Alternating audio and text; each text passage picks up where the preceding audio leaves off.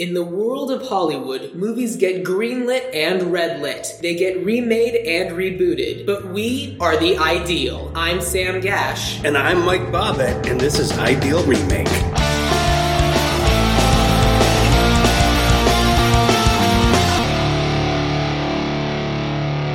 Ladies and gentlemen, welcome back to Ideal Remake. You are listening to an episode where we can assure you this is technically a movie. That's right, we are watching Buckaroo Banzai and the aliens from the 8th dimension. That's not what it's called. What is it called? It's called The Adventures of Buckaroo Banzai Across the 8th Dimension. Well... The important We're thing hanging out with my buddies. Sam, I'm cutting you off. I'm not going to let you come out of the gate shitting on this movie. This movie... And you have no excuse because our guest is either your age or a year younger than you. We are hanging out with my buddy, Sam Rager, Samantha Rager, Detroit comedian, and comedy partner. Well, partner is not the right word, but comedy, I don't know. You do comedy shows with our previous guest, Heather Kozlowski. Thanks for being on the show, Sam. I am so geeked to be on. I've listened to other episodes and they've been amazing, and I am excited to make this movie even better. Well, I will tell you that I know I know Sam Gash well enough to know that it's going to be a hard sell for him. This movie has something for everybody. It has music, it has aliens. Of course, he's a physicist, neurosurgeon, test pilot, rock star. So, superhero. He does it all. Is there anything that Buckaroo can't do? Right. Why isn't it just called The Adventures of Mary Sue Across the 8th Dimension? That's funny. I was thinking that on my way home today. He is the ultimate Mary Sue. I mean, Batman's the ultimate Mary Sue, but also this guy. Buckaroo Banzai is great. Well, let me ask you this, because Sam Rager... See, I don't call either of you guys by your last names, and I call you both Sam, so this episode is going to be really difficult for me. Look, if it will make things easier, I am willing to go by Samantha.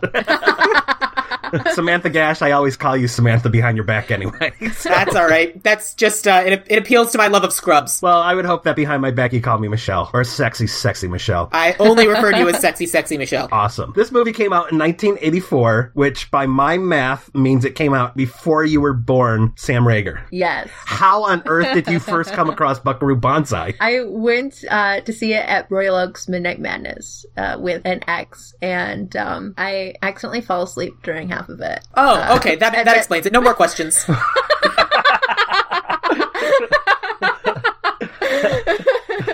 I rewatched it and I liked it. And Sam Gash, I will assume, since you saw 7 movies before you were 28, that this was not one of the 7 movies you saw, and you just discovered it for the first time this week. I'm not gonna lie, I'm gonna keep digging. Well, I'm glad that we could give this gift to you. I watched 3 movies for the first time this week. I watched The Adventures of Buckaroo Banzai, and then as palate cleansers, I watched the first Fast and the Furious movie, and then I watched Running Man. That's funny. I've never seen the Fast and the Furious movie, and I was thinking about finally jumping in and giving them a shot. You know what? I'd only seen Fast 5, and I enjoyed the first one. The first one was good. I have a feeling I know how you're going to rank these movies. You like Fast and the Furious best. You like Running Man a distant second, and way at the bottom for you is Buckaroo Banzai. Bingo! Well played, Mr. Bobbitt. Finally, after 3 years, I know how your brain works. Let me tell you that you are mostly wrong. Interesting. I like this movie. Sam Rager. This is gonna, like, if this is the first episode someone listens to, they're gonna be like, wow, Mike has like a weird affectation that he uses the first, because they won't put together that you guys both have the same first name. So, Sam Rager, what is it about Buckaroo Banzai that you like so much? I think the fact that you saw it under the best circumstances the first time really is going to play into the fact that you can appreciate the camp value of it. I mean, it had such an enthusiastic following at the theater, and if I didn't have such an early morning start time, I'm sure I would have stayed awake for the whole thing. Right. The first time. But I love the campiness. I think that is the number one. Like, there's some 80s movies where they do the campiness, but they kind of downplay it in comparison to Buckaroo Banzai. Oh, this one dialed the campiness up to, like, the 8th dimension. Wow. And that car that he drives could go way faster than any of the Fast and Furious. Right. Yeah, that alone, Sam Gash. I mean, it's not a fast car, it's just a car with a super laser on it. I haven't seen any of the 6th, 7th, or whatever number Fast and Furious movies, but I'm pretty sure they've driven, like, rocket cars at some point, right? Listen, Vin Diesel lives his life a quarter mile at a time. Buckaroo Banzai doesn't have time to measure in quarter miles. He's crossing dimensions.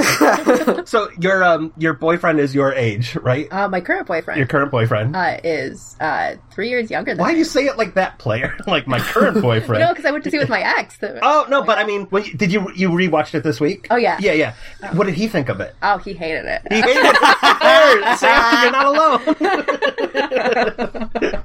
I hope at some point in time he was just like, "Why the fuck is Bobbit making you watch this?" And then you were like, "No, this is my idea." For context, too, Sam Rager and her boyfriend play Dungeons and Dragons with us. So Good. yes. He's been spending his free time at work Googling all Dungeons and Dragons stuff. Are you sure he's not a match just specifically looking for people who aren't into Buckaroo Banzai? Then he would be like my ex. So he better learn to love it. Do you have anything else to say up front, Sam Gash? Boo! I mean, as we move through this movie, I'm going to systematically destroy it. I hope you're prepared for that. You're going to get together with George Lucas. He's going to buy every copy of the Star Wars Holiday Special. You'll buy every copy of Buckaroo Banzai and just have a giant burning. I'm going to bury it in the plot next to the E.T. Atari game. You know, I'm going to say for the record, too, I like the E.T. Atari game. So you never just fell in a hole and had to restart the game? Of course I did, but it was the Atari, and I was young. I didn't care. I had time on my hands. This is my introduction to Buckaroo Banzai. It came out 2 years after Return of the Jedi. Oh, jeez. Which was perfect. So I was looking for my next Star Wars, and I wanted to see this really bad. It came out in the summer of 84, but it must have come out in the winter of 84 in Michigan, because I remember very specifically there being a blizzard. And people that know me will not be surprised by this at all. I was a spoiled, rotten child and got my way all of the time. So I really wanted to see Buckaroo Banzai. There's a blizzard out, and I threw a fit until my family drove through a blizzard to take me to see Buckaroo Banzai. And at that point, the whole feeling between like my parents and my brother was just like, you better fucking say this is your favorite movie. Otherwise, you're staying here and you're going to live in an igloo. I had to convince them that it was the best movie I ever saw. And I tried to watch it again about a year ago in LA with Allison, and she was having none of it. So I was like, okay, I remembered it being better. It's not a perfect movie by a long shot. But it's a weird movie, but if you look at, like, it's weird in the same way that Star Wars is weird. Like, there's just a bunch of weird shit going on that they don't explain, but Star Wars does that too. Like, if you watch Star Wars, it's like, what the hell is a Clone War? Where's Tashi Station? Why does Luke want to get there? Buckaroo Banzai just kind of throws you in the story like Star Wars did, but I think the problem is that Buckaroo Banzai just tries to do too many things, where Star Wars is essentially like, let's get a spaceship, go rescue the princess, and then blow up the base where the princess was, where Buckaroo Banzai has all this shit going on with, like, his dead ex-wife, or his dead wife's twin sister shows up, and she's suicidal, and then there's the red aliens and the black aliens, and different dimensions, and watermelons. I don't know, maybe it was just doing too much, but it kind of explains why they cut the Jabba sequence out of Star Wars, because maybe that would have been too much and made Star Wars the Buckaroo Banzai of 1977. I'm also pretty sure that Star Wars has less than 10% of the number of characters that Buckaroo Banzai has. Yeah. They just want everybody to have somebody to relate to. Let's give this child a gun! I think, like, his gang, I can't remember, his gang, the Hong Kong Cavaliers. At the time, G.I. Joe figures were, like, super huge, and you had, like, a different colorful G.I. Joe figure, and I think the studio was thinking maybe, like, oh, we can have, like, a whole slew of Buckaroo Banzai action figures, which never happened. And, we can make it happen. We can. Yeah, well, what I have for my remake is so good that I'm going to make even Sam Gash go, I would watch that remake of Buckaroo Banzai. I mean, I have a couple caveats to whatever Buckaroo Banzai, anything I ever watch ever again, but I'm prepared to be dazzled. That said, I'm looking at the IMDb page, and I'm seeing that there were a couple deleted scenes, and in one of the deleted scenes, Jamie Lee Curtis was supposed to be Buckaroo Banzai's mother. I know. That would have been just another bunch of shit that would have made the movie even more confusing. Sure would have. Okay, I know I'm not going to sell you on this being a good movie, but I will tell you that it is the most fun John Lithgow says he's ever had. And I was watching an interview with Shout Factory where they were talking about how they were interviewing John Lithgow for a couple of their movies, and as soon as they started talking about Buckaroo Banzai, he just lit up. Kevin Smith was trying to remake Buckaroo Banzai as a TV series last year. It didn't happen, but he tried. So people like this movie, Sam.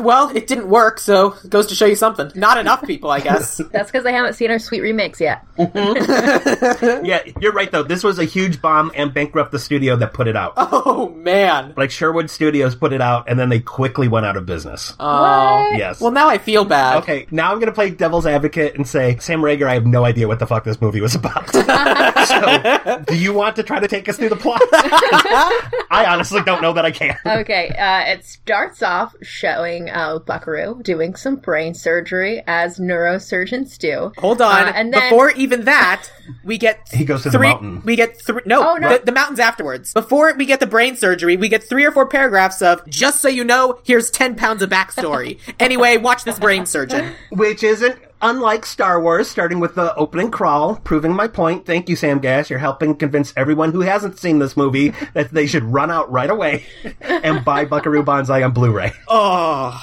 You're gonna convert so many people. So yeah, after the rolling backstory and then the neurosurgery, then he just shows up super quickly to test out this new car, and his groupies are there before him as well. The Hong Kong Cavaliers. Yes, they're not his groupies. They're his backup band. And pit crew and contemporary scientists. And I'm fairly certain secret lovers. Yeah, they're the village people, that's for sure. Oh yeah, They're the I sci-fi mean, village people. There's no way Buckaroo Banzai and Perfect Tommy aren't banging. Yeah, but, I would bang Perfect Tommy. I mean, he's perfect. Yes. Okay, before we move off the Hong Kong Cavaliers, since we're introduced to them, do you have a favorite one, Sam? No. Sam Rager. Sam Rager. I know your answer, Sam Gash. You hated them all. Look, oh crap! I have a special place in my heart for anything Clancy Brown does, just because I played Magic the Gathering with his son, and Clancy Brown's a legitimately cool dude. And when Jeff Goldblum shows up... Oh, wait, stop a second. Sam Rager and I need to pick up that name that you just dropped. Ooh, that's a heavy one. Clancy Brown's a big guy. Ooh, that's 6'2" of name that you just dropped there. Oh, okay. Whew. Heavy one. I got it for you. You are right, though, that Clancy Brown is a great voiceover actor and a great character actor who's been working forever, and I'm glad that he's a cool guy and that you get to play Magic the Gathering with his son. Yeah. And then Jeff Goldblum just randomly shows up. He's a cowboy for no reason, and then all of a sudden he and Peter Weller are best friends for no reason, and I don't get it, and it makes no sense, and it's so dumb. Whoa. He and Peter Weller were doctors together. Yeah. So they had that backstory, and he was dressed as a cowboy because he accidentally took the term buckaroo too seriously. Uh-huh. And New Jersey, the cowboy, was kind of like a nerdy outcast, too, so he was perfect for the Cavaliers. And they didn't have a cowboy Let's add a new person to the gang. All right, well, let's forget that. Hey, look at this lady. She seems pretty and broken. Let me try and seduce her because she looks like my dead wife. That's not weird. That is weird. Like, okay, I admit I occasionally looked away from the movie. But I was like, wait, I gotta go to Wikipedia and find out exactly what's going on here because I'm having a hard time following this. If she's the twin sister of his dead wife, why didn't he just go like, holy shit, you look just like my dead wife? That is a good point. I will concede that. And I feel like that was something I didn't like about the movie as well, is like him taking advantage of emotionally unstable woman instead of getting her help for being suicidal. He just like steals her from jail, brings her onto the table for his press conference because reasons, and yet she is still the most developed female character in this entire movie. Those reasons were that because she's Ellen Barkin and she was in an Academy Award nominated movie the year before. She was in Tender Mercies. So she was bringing star power. You don't, keep a movie star in jail. I mean, you can try. She did find a way to make her own wardrobe throughout the movie. And what a weird wardrobe that was, too. Why? Even by 80s standards, that was a strange wardrobe. And where I was like, did she just tie her pants together at one point? I think she made a wardrobe out of men's shirts. Yeah, it's like she kept on stealing the Hong Kong Cavaliers' clothes, like bit by bit. So she's actually Ali Sheedy in Breakfast Club as the token female of the Hong Kong Cavaliers. And then she's just stealing things. And then she's all of a sudden willing to die for this guy who's manipulating her, who she's known less than a day. Buckaroo Banzai does not manipulate people, Sam. How dare you?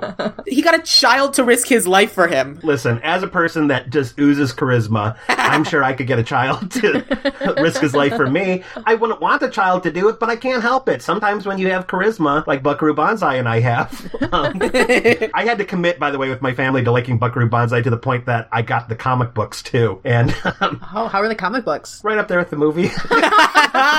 When I think charisma, I definitely think the guy who played a robot. He knew how to rock that stage. Yeah. Which is how they met Penny, she saw her crying and he drew all of the attention on her. Which I have found crying women love. He didn't see her crying. He heard her crying over the music he was actively producing. Come on, you've been on set. You know they weren't really having music. Of course it was going to be easy to hear someone crying. Oh, Mike, the fourth wall. It's just shattered all over the place. It's the fourth wall and the eighth dimension.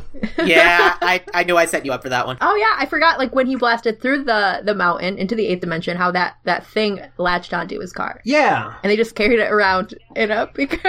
It was, well... They also don't explain how all of those aliens got out of the eighth dimension. Like, they said that aliens were trapped in the eighth dimension, and yet here's several dozen of them on Earth. No, a lot of them were trapped in the eighth dimension, but a few of them with John... What's his name? John Werfen? Lord John Werfen. Dr. Emilio Lizardo. Yeah, Lord John Werfen and some of his people, like John Big Butte, managed to escape and were on Earth. So they had been looking since 1938 when Dr. Lizardo, like, first kind of went through. They've been on Earth waiting for another way to, like, free the rest of their red electroids. So how did that work? When Dr. Emilio Lizardo jumped on the thing and his partner was like, no, Professor Hikita was like, no, don't do that. And Emilio Lizardo, like, went halfway through the wall. Did he just merge with Lord John Werfen? Yes, right. No, they merged. Because why? Because alien technology, Sam. You're not meant to know. The eighth dimension is a weird place. Yeah. Because as you would say, Sam, reasons? Reasons. This movie's bad. How dare you? Okay, we're at the press conference. Take it away, Sam Raker. So they're at the press conference. They start talking about they start talking about Buckaroo making it through the mountain. They show off that thing that they've just been carrying around in a beaker, and the eighth dimension got their car pregnant. and they kept it. They kept it. This is a pro-life movie. And then he gets a call from the president. And, like, during this conference, they have Penny set up with a microphone, which I thought was interesting. Don't give Sam Gash any opportunity to jump in and just start going, because reasons? So, yeah, the president calls, and I don't know what he's doing. Is he getting, like, a back rub at that point? Yeah, he's getting something weird going on. Like, he's in that... The president threw his back out, and so he was having his back realigned, so he was in the thing. Oh, okay. It was a weird bonus fact for no reason. Because there's, like, so much going on before the movie starts. Buckaroo Banzai is just like Star Wars. The president was played by Ronald Lacey, who played Tot, the Nazi that burns his hand on the amulet in Raiders of the Lost Ark, but completely unrecognizable. Yep, I had no idea it was him. Yeah, the only reason I'm seeing that is because he's, like, on his IMDb page it's saying known for Raiders of the Lost Ark, and I'm like, what? Yep. So Buckaroo goes to try to take a call, and it turns out to be, like, these aliens just hanging out, and then they zap him through the phone, and then because they zapped him, he was able to write a formula on his hand, and then he seemingly electrocutes anyone who he kind of touches, and he can see the aliens for what they are. That was the thing that I had to Wikipedia to find out what was going on.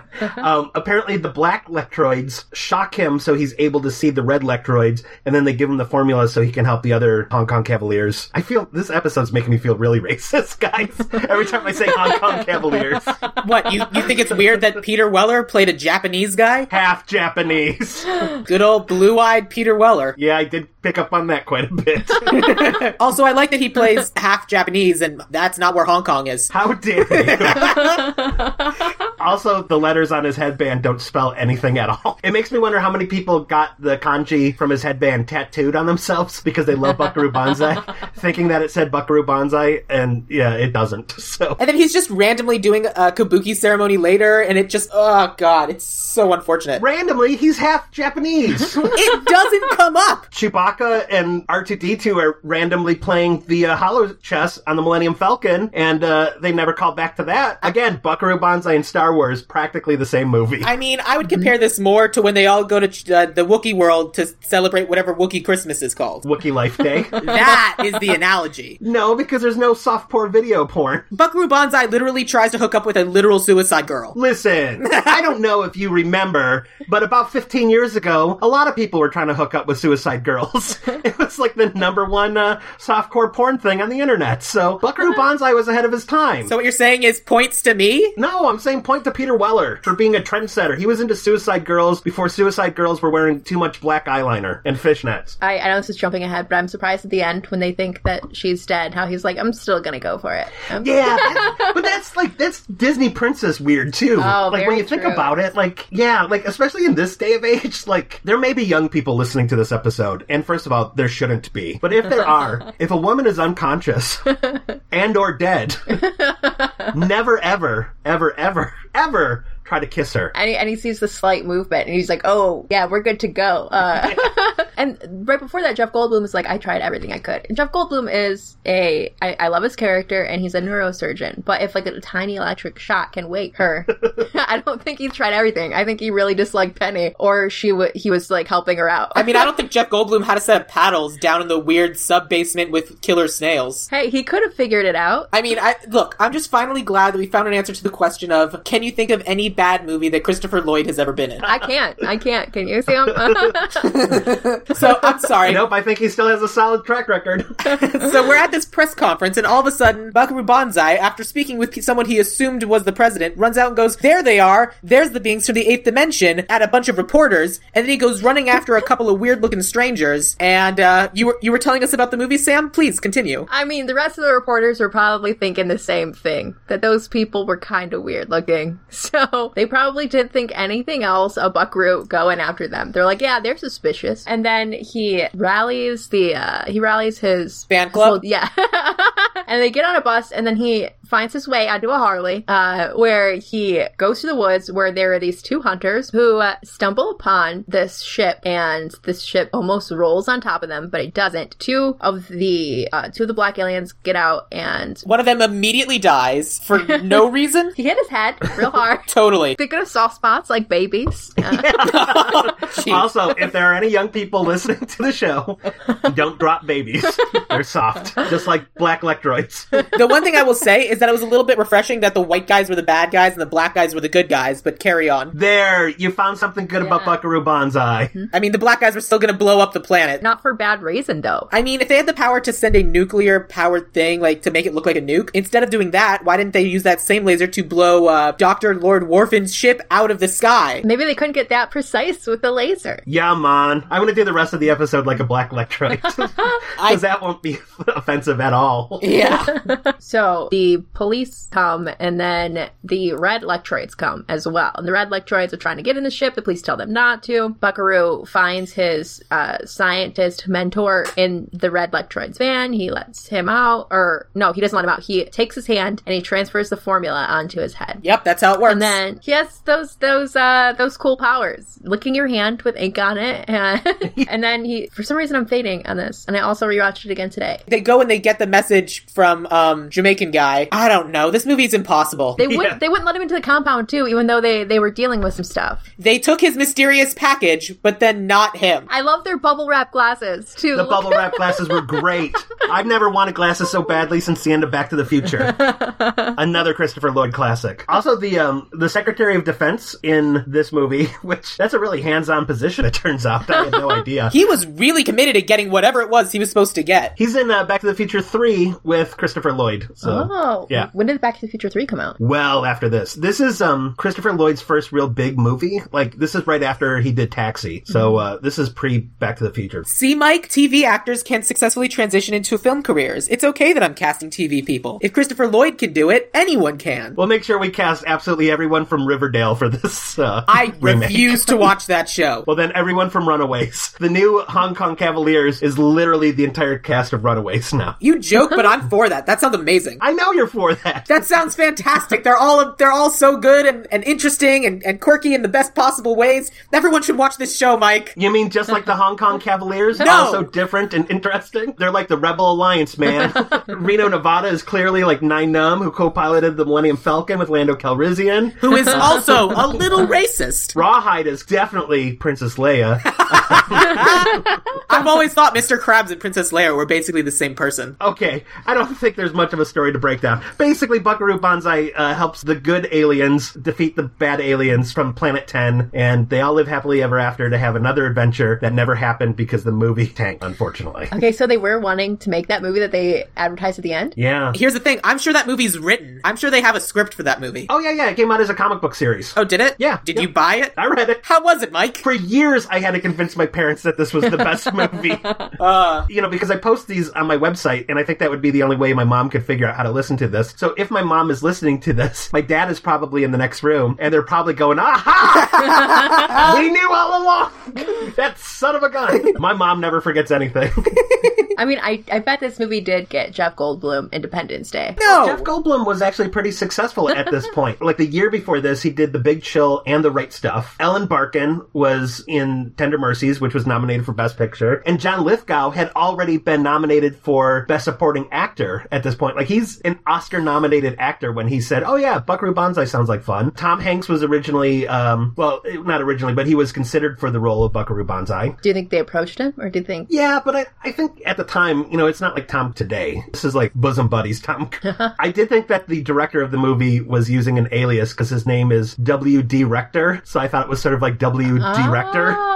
As in director. But no, apparently that's his real name. Interesting. And he also did Big Trouble in Little China? Of course he did. He wrote it, yeah. Both he and the writer of Buckaroo Banzai came up with the story of Buckaroo Banzai and the whole universe for it while they were in college together. So, wait, hold on. Yes. I assumed Buckaroo Banzai, the movie we saw, was based off an already existing comic book series. It's based heavily on the Doc Savage comic book. It's lifted really heavily to the point that you would think that someone would have been like, well, this is almost copyright infringement. Apparently Doc Savage has his own Hong Kong Cavalier prototype group and everything, but nope, that's just how good of world building they did, Well, Sam. that's the thing, because I was actually giving this movie a fair amount of leeway, just because I was like, well, it's for the people who've been reading these comic books for years, and that's why they have all of this backstory already built up. Because that's why I'm assuming Penny Pretty, all of these things already exist in this world, and then this movie's basically just the next issue. So it's basically like picking up a soap opera in the middle. And to find out that that's entirely false makes this movie so much worse, which I did not think was possible. How dare you? They just decided, hey, instead of introducing this guy to a lovely lady who he rescues and they fall in love, no, for some reason she's just gonna look like a dead ex-wife who we've never introduced and doesn't exist for no reason. Oh my god, this movie. I'm so glad that Star Wars was successful by the time you discovered it, because otherwise you would have been like, episode 4, I don't want to watch, I haven't seen 1 through 3 yet. I can't watch a movie without knowing what a moisture evaporator is. Why didn't Ben go see Luke earlier? I don't get this. How dare you, Sam? I'm gonna go as far as to say Buckaroo Banzai is the best movie to come out during my lifetime. Okay, I couldn't say that without laughing. Okay, never mind. Okay, I have one last little piece of trivia, and then we can remake this masterpiece. At one point in time, they drive through the tunnel, which I don't know if you probably recognized it, Sam Gash. It's the tunnel leading to the Griffith Observatory, which is the same tunnel that they go through in Roger Rabbit. So, yep. It's also the same tunnel that they use in Back to the Future, isn't it? Yep. Famous tunnel. It's the tunnel in LA. Anytime you go through a tunnel, if it's not on a freeway, which is the tunnel at, I think 3rd and Fig, downtown LA, then it's that tunnel. Yeah, I mean, unless you want to shut down a highway. Right. Every time Alice and I would go to the observatory, we would always say, now entering Toontown. So... Yeah. Oh, you both are cute. I know. We're the best. Earl Mac Rausch, who wrote this is not the movie that tanked his career. He wrote the movie Wired, or adapted the movie Wired, which was the movie about John Belushi reliving his life as a ghost, basically. And that's the movie that blackballed him from Hollywood. So. Oy. Oh, wow. So John Belushi living his life as a ghost? Like, it's kind of... you know about the movie Ghost, because you listened to that episode. In the movie Ghost, Patrick Swayze runs off after he's been shot, and then he's like, oh, I'm dead. So the movie Wired is sort of like John Belushi waking up in the morgue and then just kind of walking through as, it's sort of like Christmas Carol with heroin and cocaine. Oh, wow. That was a bold choice to make it for somebody that actually lived. Yeah. Sam, do you have any questions about Buckaroo Banzai other than why? Well, I mean, we're walking over ground that's already been done. I mean, they basically already remade this movie. Yeah? It's a movie about aliens that live in the space between spaces. This movie is Indiana Jones and the Crystal Skull. How dare you? Oh my gosh. This movie is better than Shia LaBeouf. Is it? 100%. So Sam Rager, you talk about how much you love the campiness of this movie. What, even though you fell asleep in the original movie, what's your campiness included? What's your favorite aspect of the movie? What's the thing that, what's your quotable line that you always say? What's the joke that you, tell your friends, shut up, the thing's about to happen? I don't have a quotable line from it. When he tells Pretty Tommy to let her go, and he's like, no, she wants to kill you, and he's like, oh yeah, or, no, she doesn't. Let her go, give her your jacket. And he's like, why me? And he's like, because you're perfect. That's how I knew they were banging. Maybe Buckaroo Banzai was sort of like a David Koresh cult where they all took turns sleeping with him. So, I mean, in that vein, Sam, who's your favorite character? Jeff Goldblum, just because I love his quirkiness and I love like his enthusiasm, and I would definitely be very similar in showing up in like a cowboy costume and getting like picked on by other people, like how they asked him like, where's your spurs? So the first thing we have to do before we start casting this movie is we have to cut some of these like characters. Like the end of the movie during the credits when they all kind of walk out and walk as a giant pack of people. Absolutely not. Every single one of the Hong Kong Cavaliers is like a perfect snowflake, individual and beautiful in their own way. I cast 5 plus a director plus a writer. That's all I'm giving you. I have 9 pages. Oh no! This is going to be a 2-part episode. Part 1 is going to be casting the Hong Kong Cavaliers. Part 2 will be casting the Electroids. And then we'll do a Patreon episode where we cast everyone else. I mean, we're going to have to start a Patreon for something like that, but I'm down. So I don't know about you guys, but I tried for casting Buckaroo Banzai looking up half Japanese actors and found no one recognizable at all. I did the same thing. I did not. Sam Rager, who do you have for Buckaroo Banzai? I was torn between Donald Glover or Neil Patrick Harris, because in my remake, it would take on more of a musical element. Oh, Jesus. Ooh. A musical Buckaroo. Yeah, because he does like a really like almost like public domain white guy rock song, and then he starts to do like a really public domain quality piano solo. So like as a rock star, we never really get to see him as a rock star, but Donald Glover could be a good Buckaroo Banzai. If someone's going to be named Buckaroo Banzai, I think they should be Asian in some way. But before we even do that, can we strip some of the things away? Does he need to be a surgeon, test pilot, musician, rocket scientist, appreciator of Tuesdays, dog owner, spelunker, black belt in several forms of martial arts, and left-hander? Yeah, in fact, I was thinking of adding a few things. Of course he needs to be some of those things. Do you not understand the camp appeal of Buckaroo Banzai? All right. Okay, that's fine. Okay, we'll leave it all. Well, let's look at it this way. Okay, so Sam Rager was suggesting more of a musical version of this. I have kind of going more for the camp and the comedy. Like, I have a lot of funny people. Sam Gash, you're thinking more of a serious version where we tone down the outrageousness? I cast serious actors, but I picked comedic writers, so I was thinking more like a Naked Gun. Naked Gun would just go the opposite way and have 10 times as many Hong Kong Cavaliers. It would be like the recruitment scene in Mystery Men. That's kind of what I think would be better. All of the people they were recruiting would be Hong Kong Cavaliers. Like, that's the thing. Like, if you're gonna have that many characters, either have that many have fewer characters, or have 10 times as many. There aren't that many Hong Kong Cavaliers, though. And I only recast one of them. There's only 4, really.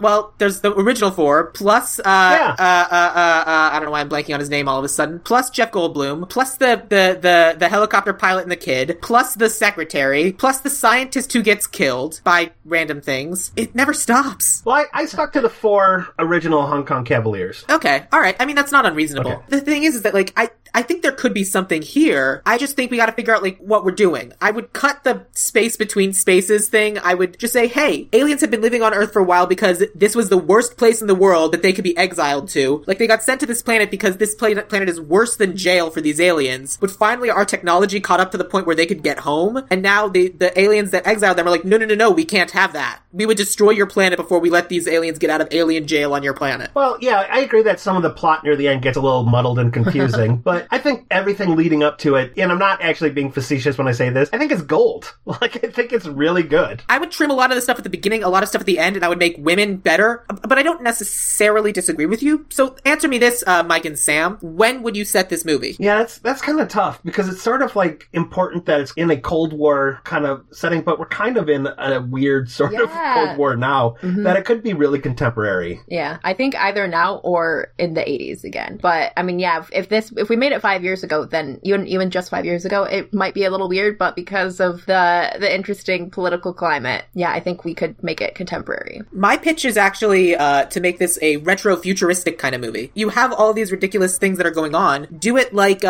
Watchmen style, where it is the 80s, but it's an 80s with all of this high-tech equipment. Oh. It could be like one of those things that just has like a weird amalgamation of technology that just kind of leaves the audience going, when does this take place? You know, like... I'm good with that too. I'm actually okay with that. I find it more interesting if they just, like, the time period doesn't really matter. It's like how Star Wars, they have all this, like they don't have transporter technology, they have light speed technology, but not cell phones. Like, that sort of thing. Like, I would have no problem if, like, Buckaroo Banzai's car at the beginning was more of a modern car, but at the same time, no one uses a cell phone. And, you know, there might be anachronistic things happening where you're just like, wait, is this 80s? Is this 90s? Is this now? Like, I like doing it that way because then it kind of sets itself in its own universe. Like, it's driving the bus of, like, that's an expression I use a lot with comedy, where, like, certain comedians drive the bus and other comedians are a passenger to the audience driving the bus. And I think if we kind of set it in our own sort of ambiguous time, then the movie's driving the bus and the audience has to get on board and just kind of surrender themselves to the reality that we create. I agree with that. I also really like the idea of having a super high-def TV screen for, like, displaying everything, and we're still displaying everything in those weird 8-bit graphics. And using a rotary phone. Yes. In fact, if they have a cell phone, I want it to be a rotary cell phone.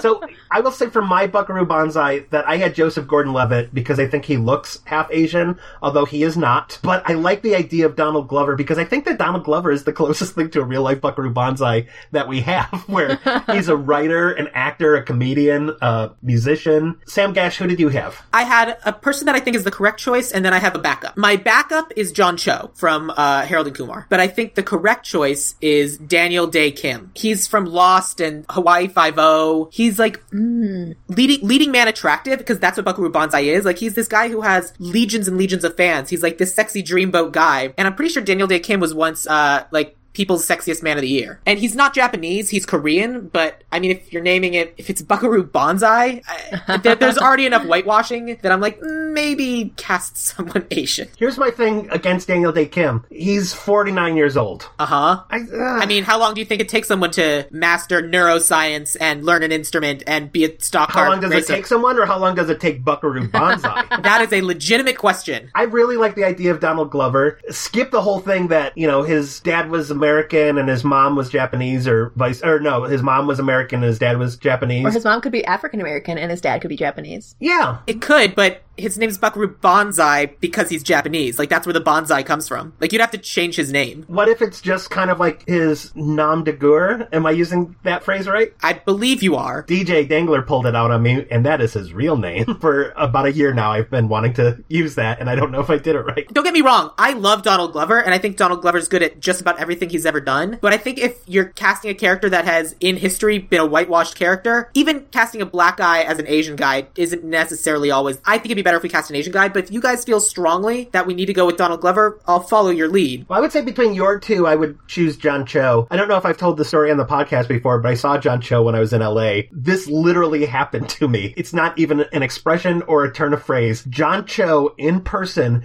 was so handsome that he literally knocked the breath out of me. I mean, he has already played a Japanese guy in a major motion picture. Sulu? Yeah, he played Sulu, even though he is himself South Korean. So we can go with him then for our... We're gonna go John Cho? Yeah. Okay. We'll go John Cho. I'm pretty sure he can sing also, and as I'm looking at some Wikipedia information for him, apparently it was John Cho who popularized the term MILF. That's a strike against him in my eyes. It is also a strike against him in my eyes, but let's rock and roll. Yeah. No, I'm sad that I also know him from Selfie. I like Selfie! You didn't like Selfie? It was a guilty pleasure of mine. Oh, how can liking something good be a guilty pleasure? I mean, Buckaroo Banzai should be your guilty pleasure. What do you guys want to do next? You want to do Dr. Emilio Lizardo? Yeah. Okay. Who do you guys have? I had Robert Carlyle for Once Upon a Time fans. Yeah, you know what? I immediately went Train Spotting, and I was like, I don't see him as being funny. But you're right, on Once Upon a Time, he's funny and scary, too. Mm-hmm. I had Willem Dafoe. Ooh, he's good. Yeah. What about you, Sam Gash? I had Ian McShane. He's good, too. I'm good with both of your choices. I think both of those are super interesting, and especially getting the guy who plays Rumpelstiltskin, I think is a really clever idea. Robert Carlyle's not a name that popped up on the podcast yet. That's true. Let's go with Robert Carlyle. Let's give it to Robbie Carlyle. Yeah. Yay, thank you guys. Yay. Yay. Sam Rager got one on the board. That's right. Penny Pretty. I had no one. Allison suggested Elizabeth Olsen, because we just watched her in Ingrid Goes West, and Elizabeth Olsen's pretty amazing. If anything, the Penny Pretty role needs to be beefed up. Like, she's such watch a damsel in distress that it was really hard to watch a shockingly helpless female on screen. I agree with that. That role has to be an equal to Buckaroo Banzai.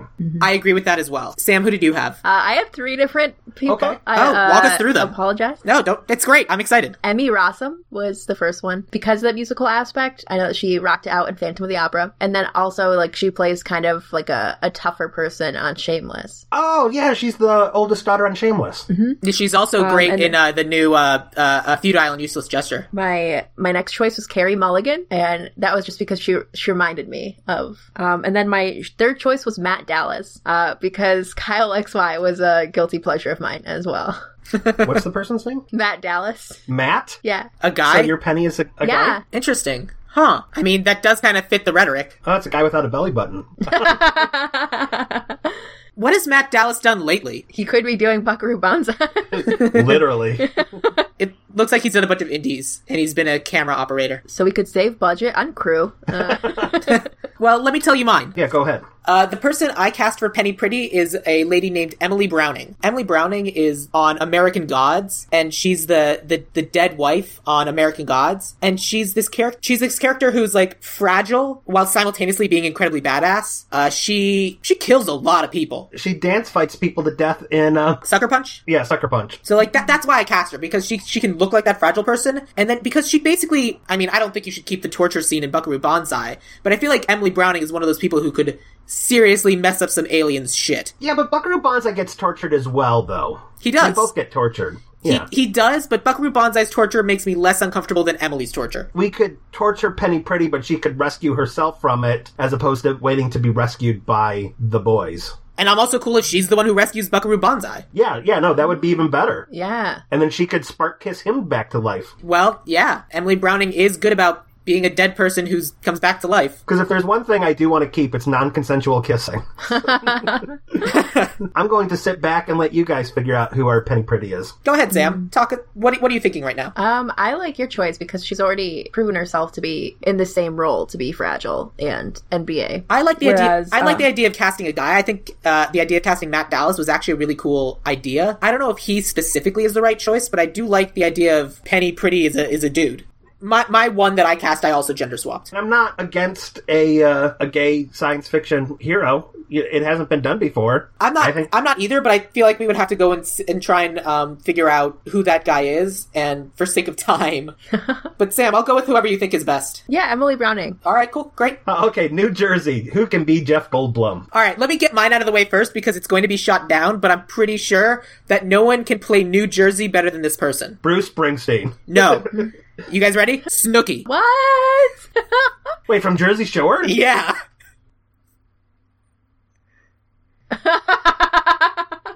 Usually I edit out all of the silence in an episode, but I think this episode is going to be 10 minutes of silence right after you say that. People will be looking at their iPhones going, no, it says it's still playing. Well, think about it.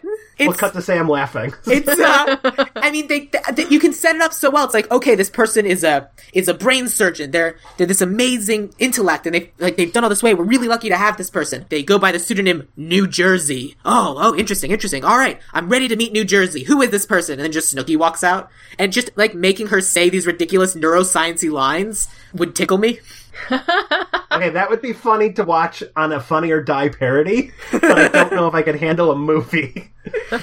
Yeah, I know. I just wanted to say it. Who did you have, Sam Rager? I had Joe Keery from Stranger Things. Oh, the one that looks like John Ralphio. Yeah. Huh. Your choice is definitely closer to Jeff Goldblum. For this, I looked up actors and actresses from New Jersey, and I came up with Anne Hathaway, which I just watched her in Colossal, and she's really, really good. I have to see that movie so bad. I really want to. Yeah, like, I have always been a person that wasn't a big Anne Hathaway fan, but seeing her in that, I was like, wow, she's actually really, really good. And I think it would be kind of cool to have, someone from New Jersey playing New Jersey, and having someone who's, Jeff Goldblum's a good actor too, but someone who isn't so quirky, like going a really different direction on that. Mm-hmm. So yeah, and I feel like she's probably a more believable age for a neuroscientist than Joe Keery is. Yeah, and I don't want Catwoman to be her one and done genre thing. Like, I think it would be cool to have her be a badass in something else fun. Yeah. Princess Diaries was amazing. Yes. Are you guys thinking I'm a genius? We're thinking you're a genius. Yay! I'm circling her name. Yeah, great job, sexy Michelle. Thanks, Samantha Gash.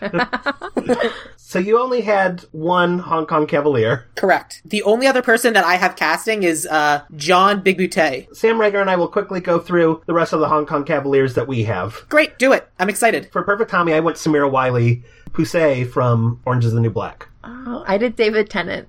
Ooh. They're both perfect. Yeah, they are. Let's go fan favorite David Tennant. Yeah, let's do that. And then if someone doesn't know, they'll go, who? Oh, that was a good play. I can't tell if you're being sarcastic. No, or not. I love puns. Wow, For Mike. Reno, Nevada, to replace the great actor Pepe Serna, who played Reno, Nevada, who we all know all the great roles that Pepe Serna went on to do after Buckaroo Banzai and before Buckaroo Banzai. I know it was hard to step into the big shoes of Pepe Serna. I came up with Michael Pena. Michael Pena would be great. Craig Robinson? Craig Robinson? Oh, from the Tubbs Time Machine? The Pontiac Bandit. Yeah.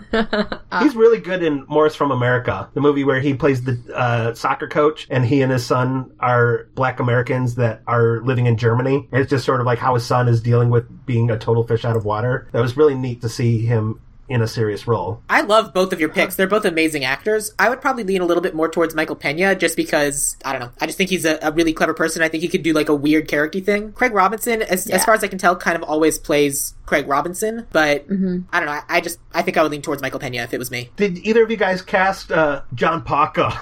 No. What if we throw Craig Robinson in there? Like, I had Mos Def, but I'd be happy putting Craig Robinson in there because Craig Robinson kind of fits who I have for all the red Lectroids, that I have straight up funny people for all the aliens, with the exception of John Emdahl, who is Rosalind Cash in the original. I thought Taraji P. Henson would be fun amazing for that. I agree with all of the words that just came out of your throat hole. Okay. I just watched Hidden Figures over the weekend, and I was like, damn, like, she's so good. The only thing I really know her from is Empire commercials. And I was like, it just seems so soap opera-y. But seeing her in an Oscar performance, I was like, holy shit, she's awesome. Yeah, you don't have to sell me on Taraji P. Henson. That's why I've pitched her before on the podcast. Well, I came around to the way you were thinking. How about that, Sam? You came around last time, too. Last time we cast her. Yeah, we've had a couple repeats this episode. There are only so many great actors. I know that's the problem that you deal with in Hollywood right now, Sam, that you're like, where's all the competition? I'm just gonna sit here and quietly sob if that's cool with you guys. Yep.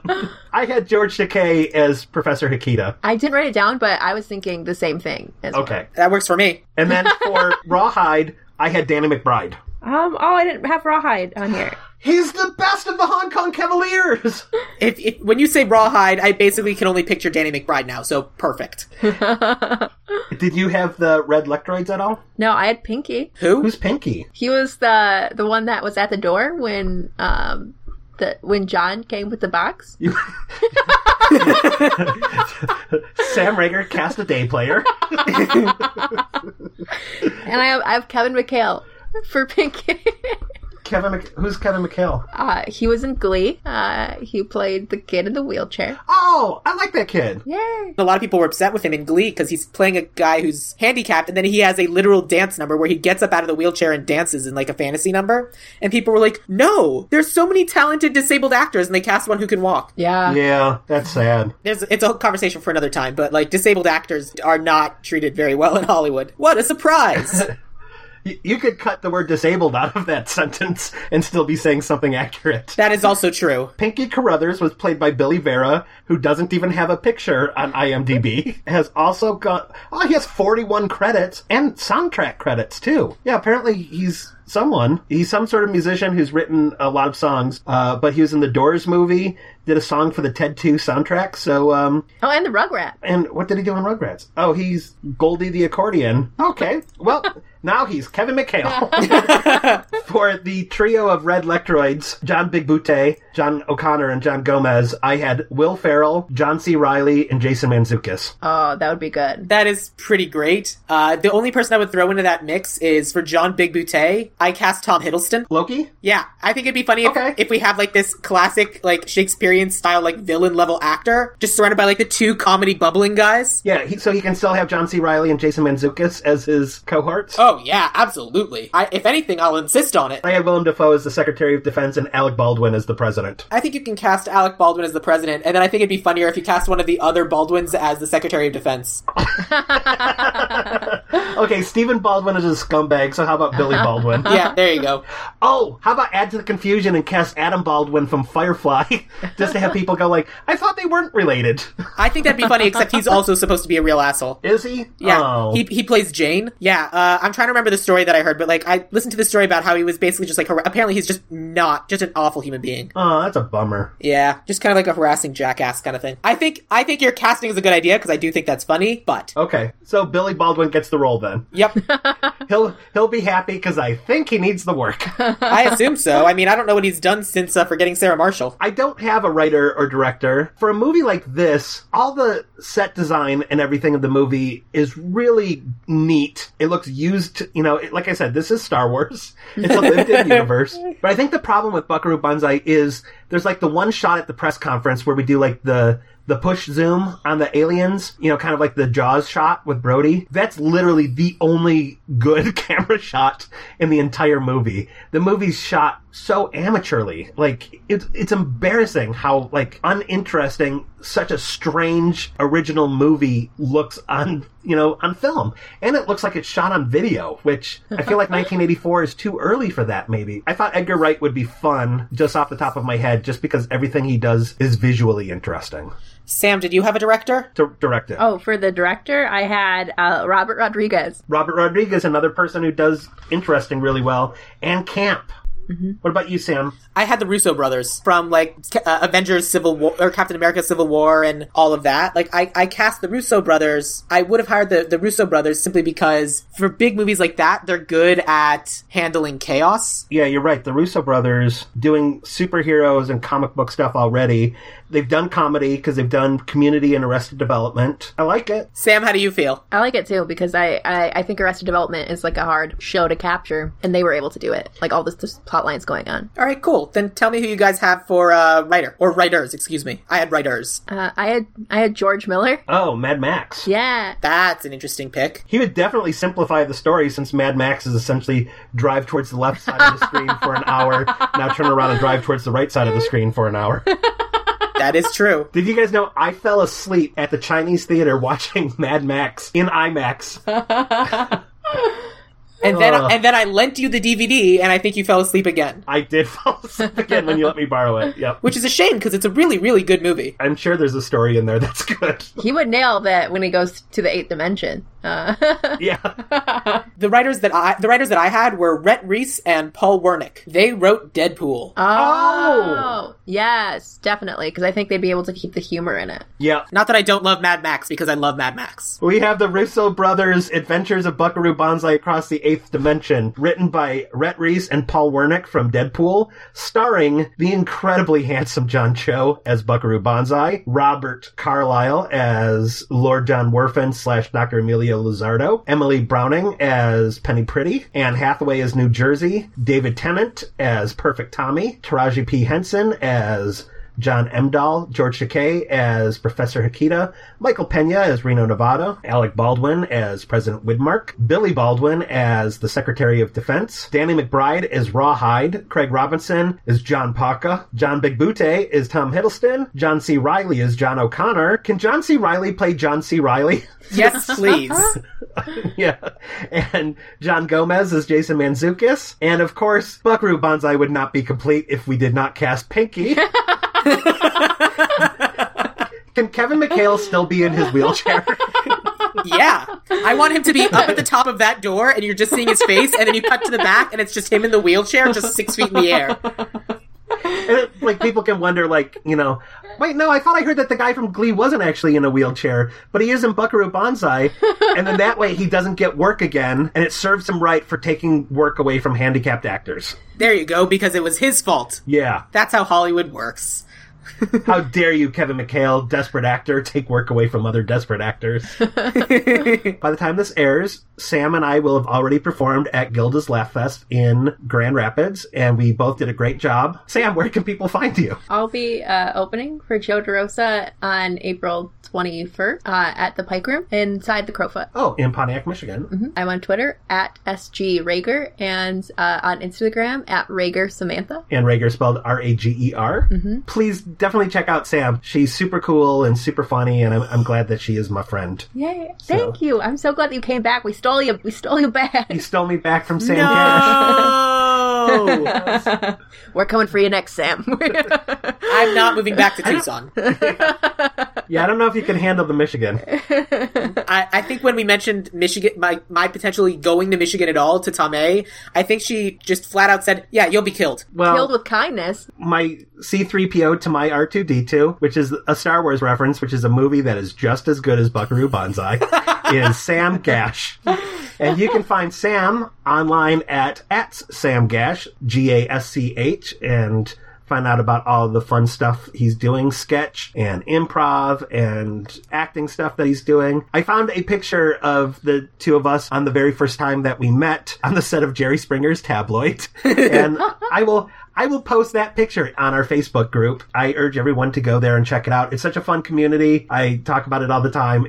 A lot of it is a bunch of people that I used to work with, and it's just fun getting to see them and how weird and neat and on board they are with everything. That I really love our Facebook group. And we also have our Twitter super fan and friend and promoter of the show, Eileen. Her name is Eileen, or at EMW, as I know her from Pokemon Go. She is just amazing. She's supportive, and she wrote us a review on iTunes, and she always sends us a positive word over Twitter. She was driving a friend of hers to a doctor's appointment, and she had saved up a couple episodes so she could listen in the car on the way, and I was like, oh, that is the sweetest thing I've ever heard. So Eileen, thank you very much for listening to Ideal Remake. and for spreading the word and really giving us specific feedback. Like, that helps us out a whole lot. We're glad to know what, people are liking and not liking. Absolutely. Mm-hmm.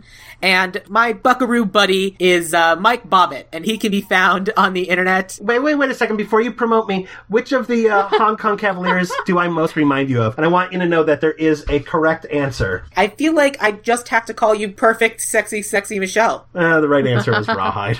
But that's Danny McBride. There's no one else who can ever fill that role now. I consider myself the Danny McBride of Michigan. That's fair. I'll give that to you. Wait. Yeah, okay. Fair enough. You can find me online at Off the Mic. It's all off the mic. Until next time, keep laughing, monkey boy.